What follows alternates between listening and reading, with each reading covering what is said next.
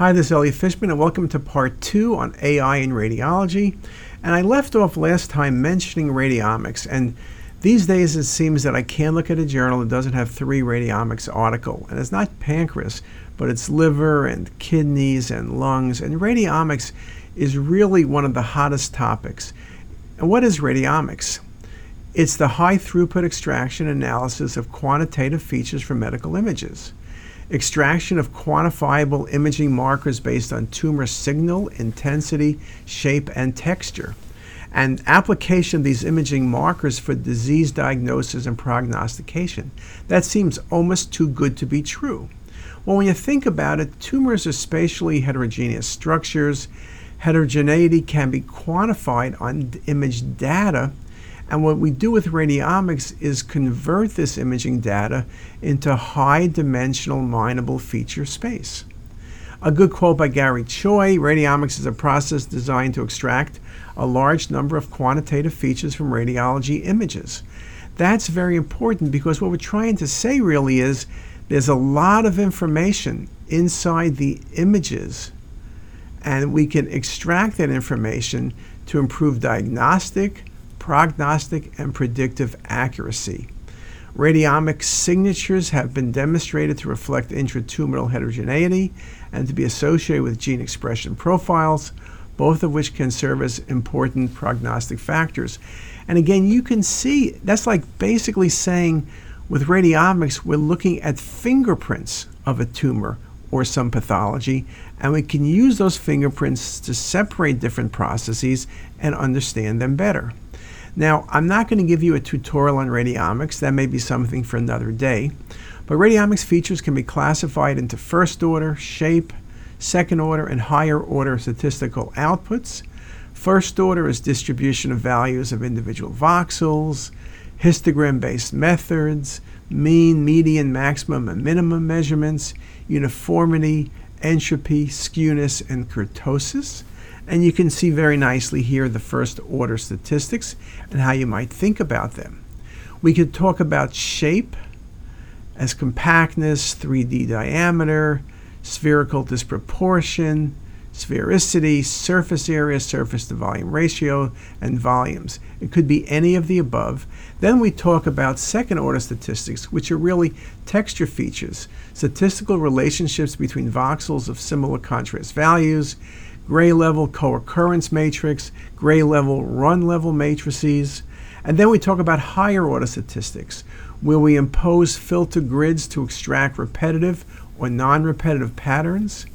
With wavelengths, passes images through low or high pass filters in X, Y, and Z direction. We talk about different filters, Laplacian or Gaussian filters, where we can smooth the image or detect the edges, and any sort of features. So you can look at it, this chart, the raw data comes in, you analyze the data, and then you have classification.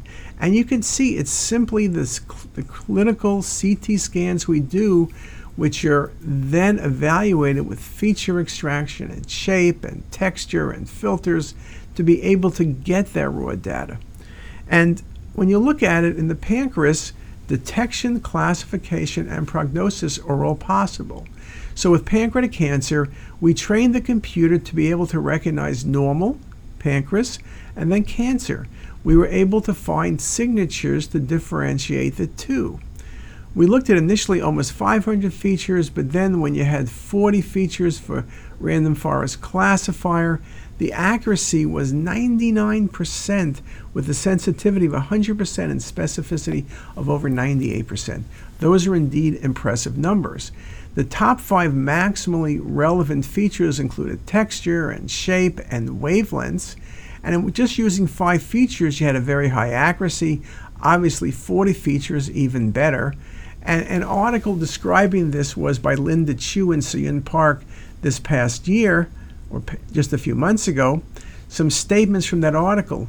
CT features of early pancreatic adenocarcinoma can be subtle and missed by even experienced radiologists. Early signs of pancreatic adenocarcinoma, such as parenchymal inhomogeneity, loss of normal fatty marbling, have been described in retrospect up to 34 months prior to the diagnosis of a carcinoma. Quantitative analysis of these imaging features allows the potential for computer-aided diagnosis of pancreatic cancer and earlier diagnosis. Also in the study, we aimed to differentiate normal from abnormal tissue with segmentation of the entire gland. And the results showed that after manual segmentation of the pancreas boundaries, the radiomics features with random forest classifier were highly accurate for distinguishing between a normal pancreas and a pancreas with pancreatic cancer, with 99% accuracy. Given the high accuracy of the automated segmentation and algorithms, we believe this may help us with early detection of pancreatic cancer. There are some hurdles that need to be overcome, but we believe this will be a very important part of our imaging future. Now, again, there are always issues when you do radiomics. We did scans from a single institution, though they were over many years and many scanners, but it was one manufacturer and basically one protocol that was changed over time. What about different manufacturers, different slice thickness, different algorithms? All of those things are very valid points, and it's something we're beginning to work on. Now, it's not just pancreatic cancer, because radiomics have been used to classify pancreatic tumor versus pancreatitis, various solid masses, cystic masses, and to grade tumor. So we know when we look at pancreatic neuroendocrine tumors, they're typically hypervascular, and adenocarcinomas hypovascular. When you start looking at them with radiomics, neuroendocrine tumors have lower skewness, lower entropy, and higher uniformity compared to adenocarcinomas, which have higher skewness, higher entropy, and lower uniformity. There have been several articles published, differentiation of pancreatic neuroendocrine tumor grades. Remember, grade 2 and 3, everyone's going to resect. Grade 1, people may suggest to follow. And there's been a series of over 6 or 7 articles that make the point, different imaging techniques, different segmentation techniques, but we're able to really be good at predicting the grade of the patient's tumor. And there was just another article published in European Radiology, a comprehensive nomogram consisting of tumor margin and fusion radiomic signature as a tool to predict grade 1 and grade 2 or 3 neuroendocrine tumors preoperatively and assist with clinical decision making.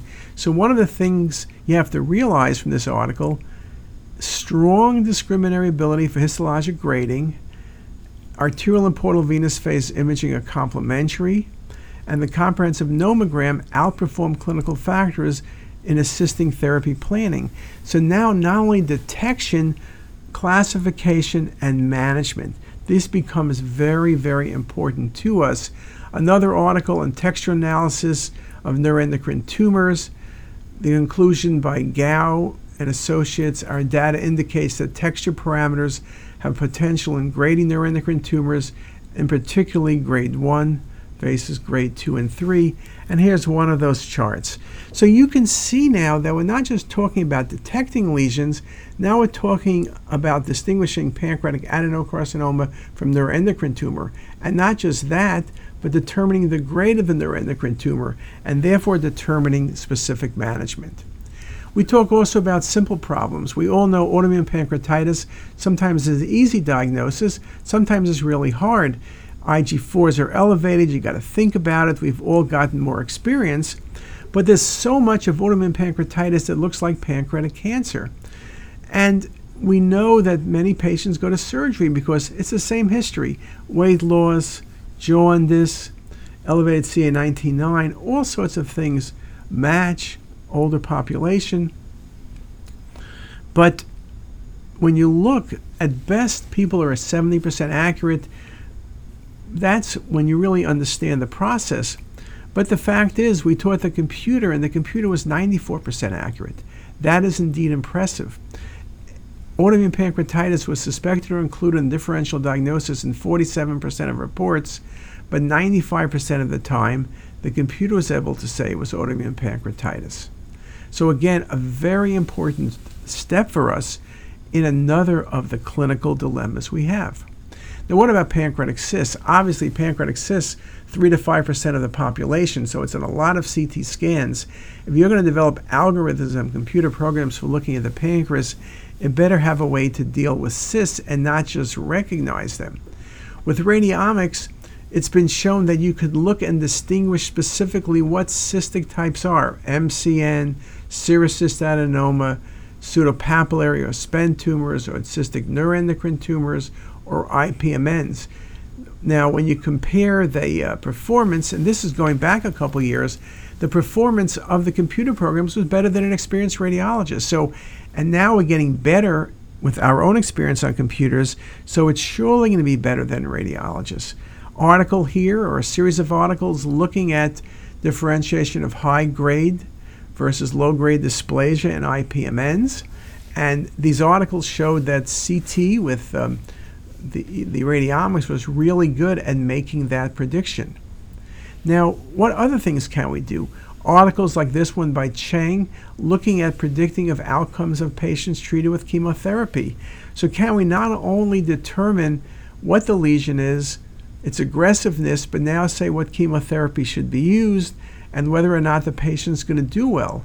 Pre-treatment CT quantitative analysis of imaging biomarkers from texture analysis were associated with progression-free survival and overall survival in patients with unresectable pancreatic cancer who were treated with chemotherapy, and the combination of pre-treatment textual parameters and tumor size have the potential to perform better in survival models than imaging biomarkers alone. So again, there's no stone that's going to be unturned. We're constantly going to be looking at these things. And in this texture mapping, you can see the things that we'll look at: gray level intensity, standard deviation, entropy, mean of positive pixels, skewness, kurtosis.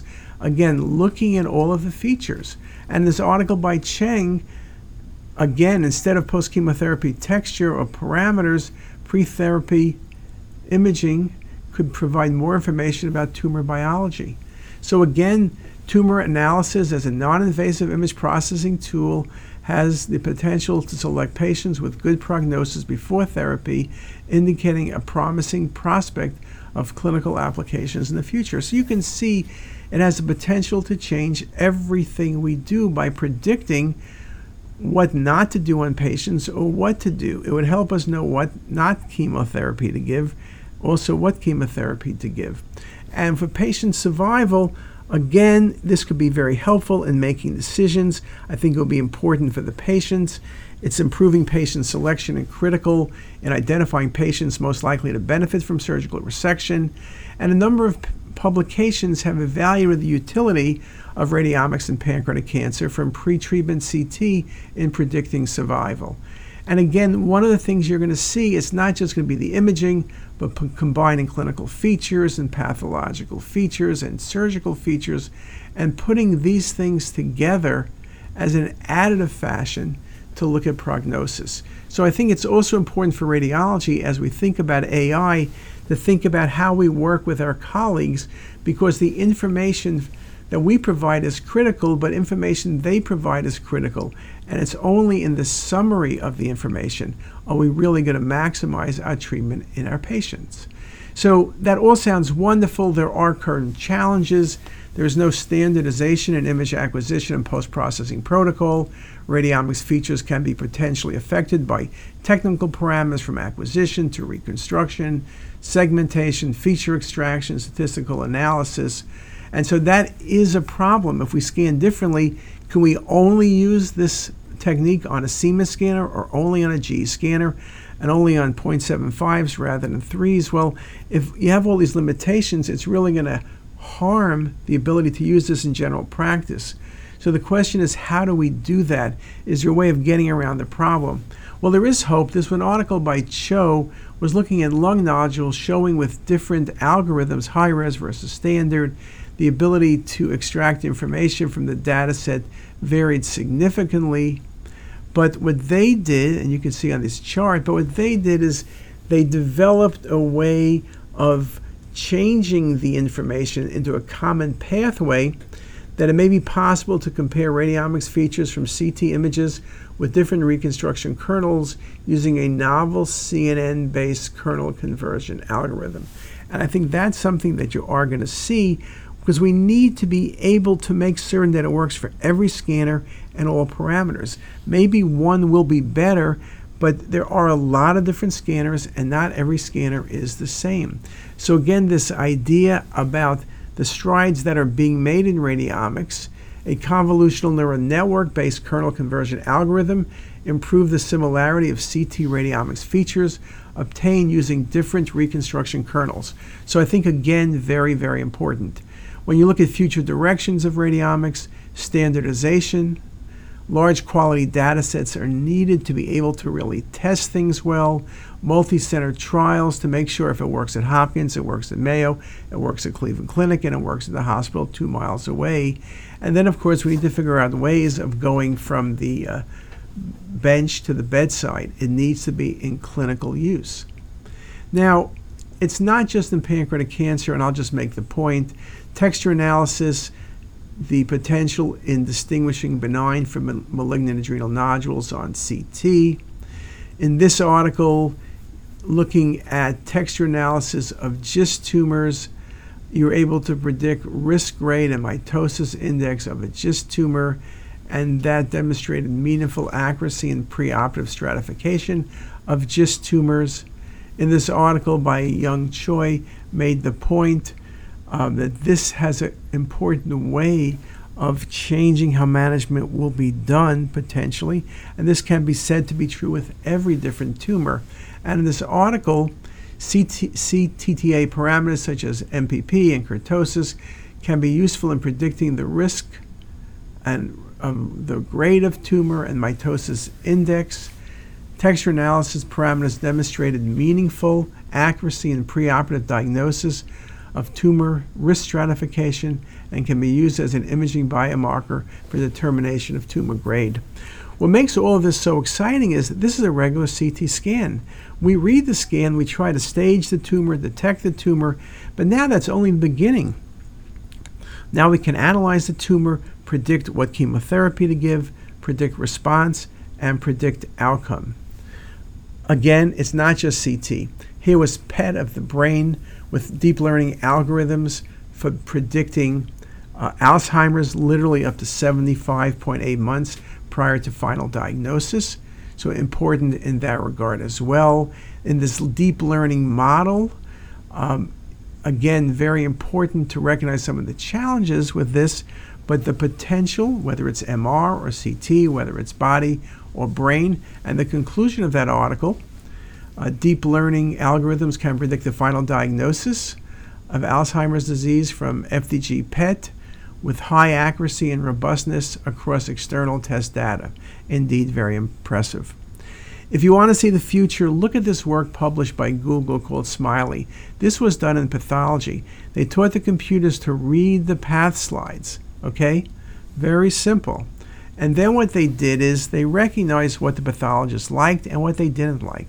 So now you have not only the computer algorithms, but people looking at how to use the algorithms in clinical practice. And what they did was try to figure out what clinicians wanted, not just what researchers could do. And so what they found, what pathologists like to do is, look at this one feature. Give me more visual patterns like this. Show me similar images, but change it a little bit. That's like a radiologist. There's a mass in the pancreas. What is this mass? What could it be? Show me cases like it. Look at this filter. Show me this. Show me that. Now, what it showed also was when the pathologist had more control and it wasn't the computer just spitting out an answer, they were much happier with using the computer program. And that becomes very important. If you want people to use computer programs, they need to be trained with the user in mind. Our findings add to the body of evidence that sophisticated machine learning algorithms need to be paired with human-centered design and interactive tooling in order to be most useful. And that's a very good point, that you want to make certain that you have clinician buy-in. Now, how far this is all going to go? Now, clinicians may buy in, but is the computer going to read all the images? Eric Topol. The use of AI and deep learning subtype in particular has been enabled by the use of big data. along with markedly enhanced computing power and cloud storage. In medicine, this is beginning to have an impact at 3 levels. For clinicians, predominantly via rapid, accurate image interpretation. For health systems, by improving workflow and the potential for reducing medical errors. And for patients, by enabling them to process their own data to promote health.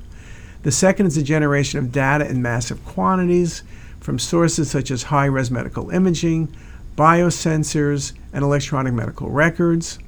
Accordingly, at the same time that there is more dependence than ever on humans to provide healthcare, algorithms are desperately needed to help. So again, very important. We need to do better. We're challenged by higher and higher volumes, more and more data, more and more complexity, and recognizing the images have a lot more data. The CT scans have a lot more information than we've given them credit for. We need to have computers help us in this regard. Dan Rubin, there are some dangers, however, of unexpected negative consequences of AI on the radiology practice, even if these algorithms perform well. The first negative consequence is blind acceptance of the AI output.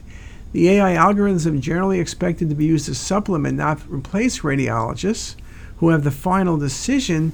But if the AI algorithms get so good, then perhaps the radiologists would actually consider just believing the AI over what they think themselves. And that would be the beginning of the end of radiology if you don't use your own clinical judgment. But you can see the danger in this regard, particularly when the algorithms get really good. Dan Rubin, patients have concern that AI tools would produce restricted views with the wrong diagnosis, and they are scared that it will actually hurt their care. We know that over-reliance on technology and temptation to blindly accept AI outputs could affect also the training of future radiologists. So again, every part of what we do, the training, the learning, how our patients accept us, what we do, AI could change all of that, and if we're not careful, it may not be in the right way. A good summary: the pace of AI development is exploding. The number of AI tools being marketed to radiologists is accelerating, posing challenges for the radiologists to decide which tools to adopt and when to adopt them. The radiologist in imaging AI is to identify important clinical use cases for which these tools are needed. AI tools are expected to improve radiologist practice, but radiologists must guard against over-reliance on these technologies and the potential accompanying loss of clinical expertise.